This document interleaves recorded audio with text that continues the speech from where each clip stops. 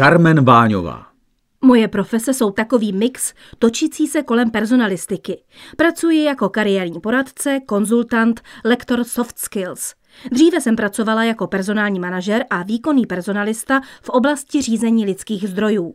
Pracuji v různých pozicích a oblastech trhu práce prakticky od absolutoria na vysoké škole. Byla to Filozofická fakulta Univerzity Karlovy v Praze, obory sociální práce a pedagogika, tedy celých 18 let. Zhruba 13 let jsem působila v oblasti řízení lidských zdrojů, jak v nadnárodní firmě, tak v instituci státní správy, tedy na straně zaměstnavatele. Velkou částí mé pracovní náplně byl aktivní rekrutment nových zaměstnanců. V období restrukturalizací to často byla celková obměna personálu firem. Posledních 6 let se věnuji práci kariérního poradce, konzultanta, případně lektora měkkých dovedností v rámci různých projektů. A to zejména pro klienty a klientky ohrožené na trhu práce různými typy diskriminace. V rámci takových projektů jsem dosud pracovala zhruba s 1000 klienty, největší skupinu tvořili klienti s takzvanou věkovou diskriminací, významnou skupinu tvoří i klienti se zdravotním omezením a absolventi. Co je typické pro organizace, pro které si nabírala lidi do týmu? Můžeš vybrat nějaké 2-3 typy organizací, pro které si nejčastěji nabírala? Máš zkušenost jak s firemním prostředím, kde si dělala personalistiku, tak s veřejnou správou, kde si hledala experty v oblasti kariérového poradenství? Jak tyto jednotlivé organizace fungují? Je něco, co je odlišuje od jiných, například z hlediska firemní kultury? V prostředí nadnárodní firmy po předchozích restrukturalizacích jsem stála u zrodu novodobého oddělení řízení lidských zdrojů.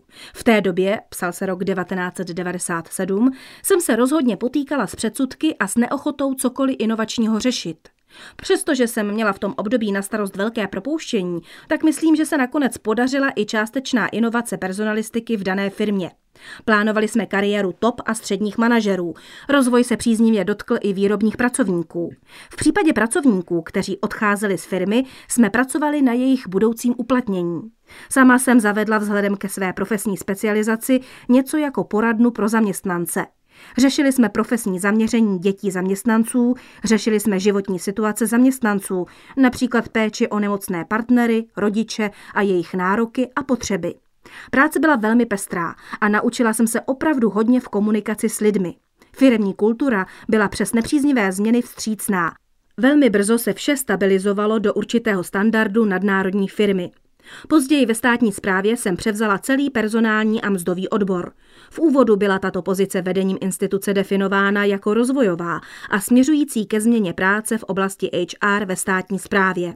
V průběhu času se bohužel ukázalo, že to bylo jen přání, ale vůle a tedy i možnost zvolit cestu změny zůstala jen v záměrech na papíře mnou zpracovaných dokumentů. Udržovala jsem stav běžného provozu a několika nápravnými opatřeními odstranila pochybení tohoto oddělení, která byla v rozporu s právní úpravou stávajících zákonných opatření. Asi za vše hovoří to, že později jsem sama jako matka na pokračující rodičovské dovolené obdržela od zaměstnavatele neplatnou výpověď z takzvané nadbytečnosti. S institucí jsem se korektně rozloučila a do budoucna si odnesla mnoho skvělých vzpomínek a kontaktů na odborníky a specialisty z řad lékařských profesí.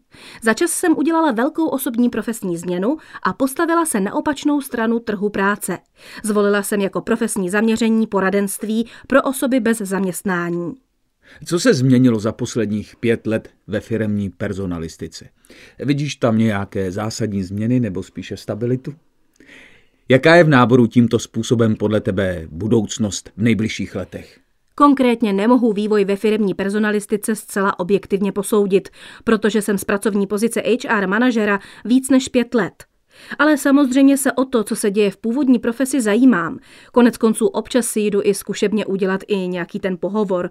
A také i podle toho soudě myslím, že úroveň je stále ještě velmi různá. Etablované firmy již pracují se zaměstnanci dle rozvojových plánů, tvoří týmové strategie, pečují o zaměstnance, řeší s nimi možnosti jejich osobního rozvoje a dávají jim příležitost se podílet na rozvoji strategie firmy. Na druhé straně stále ještě mnoho firem o zaměstnancích nepřemýšlí jako o spolutvůrcích firemního potenciálu, natož pak kapitálu. Setkala jsem se dokonce také s potřebou sledovat komunikaci zaměstnanců mimo firmu, informace z komunikace, zejména v rámci sociálních sítí. Toto je pro mě ale už opravdu za hranicí etiky. Když se ti dostane do ruky životopis nějakého uchazeče o práci, jaké chyby nejčastěji v CV vidíš? Co tě tam rozčiluje? Co ti tam často chybí? Případně je něco, co je naopak podle tebe zbytečné a přebývá? Je to až překvapující, že i v době velkého množství sdílených informací o tom, jak připravit dobré CVčko, se mi neustále objevují v rukou nekvalitní životopisy. Výjimkou nejsou bohužel ani CV s gramatickými chybami. Bohužel standardem jsou také životopisy s nevhodným formátováním, příliš druhů písma či špatné řádkování pak snižuje přehlednost.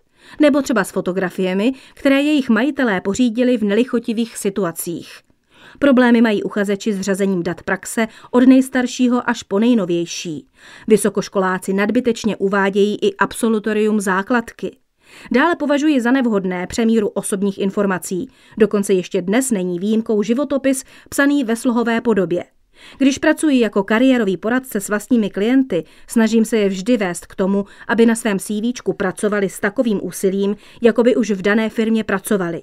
Odměnou jim pak bude pozitivní odpověď od zaměstnavatele. Co v CV oceňuješ? Překvapilo tě v poslední době pozitivně něco, co měl uchazeč ve svém životopise? Oceňuji, když je CVčko formálně správné a má něco navíc. Například stručný popis pracovních úkolů u jednotlivých pozic, tak abych jako hodnotitel získala představu o jeho práci. Oceňuji také, když vidím shodu CVčka s motivačním dopisem. Když to k sobě a samozřejmě k dané pozici pasuje. Je pak vidět, že si zájemce dal s přípravou práci. Tyto výsledky pak sami vypovídají o povaze uchazeče, pak již ani nepotřebují mít v osobnostních charakteristikách informaci o pečlivosti. Vidím to nejlépe na tom, co mi leží na stole. Zajímavé jsou i životopisy vložené do šablon s grafickými prvky. Myslím, že bych se měla zamyslet nad svým pojetím CVčka. A teď už k osobnímu setkání se zájemcem o práci. Čeho si konkrétně všimneš jako první, když se s uchazečem setkáte osobně? Stalo se někdy, že jsi očekávala podle životopisu úplně někoho jiného?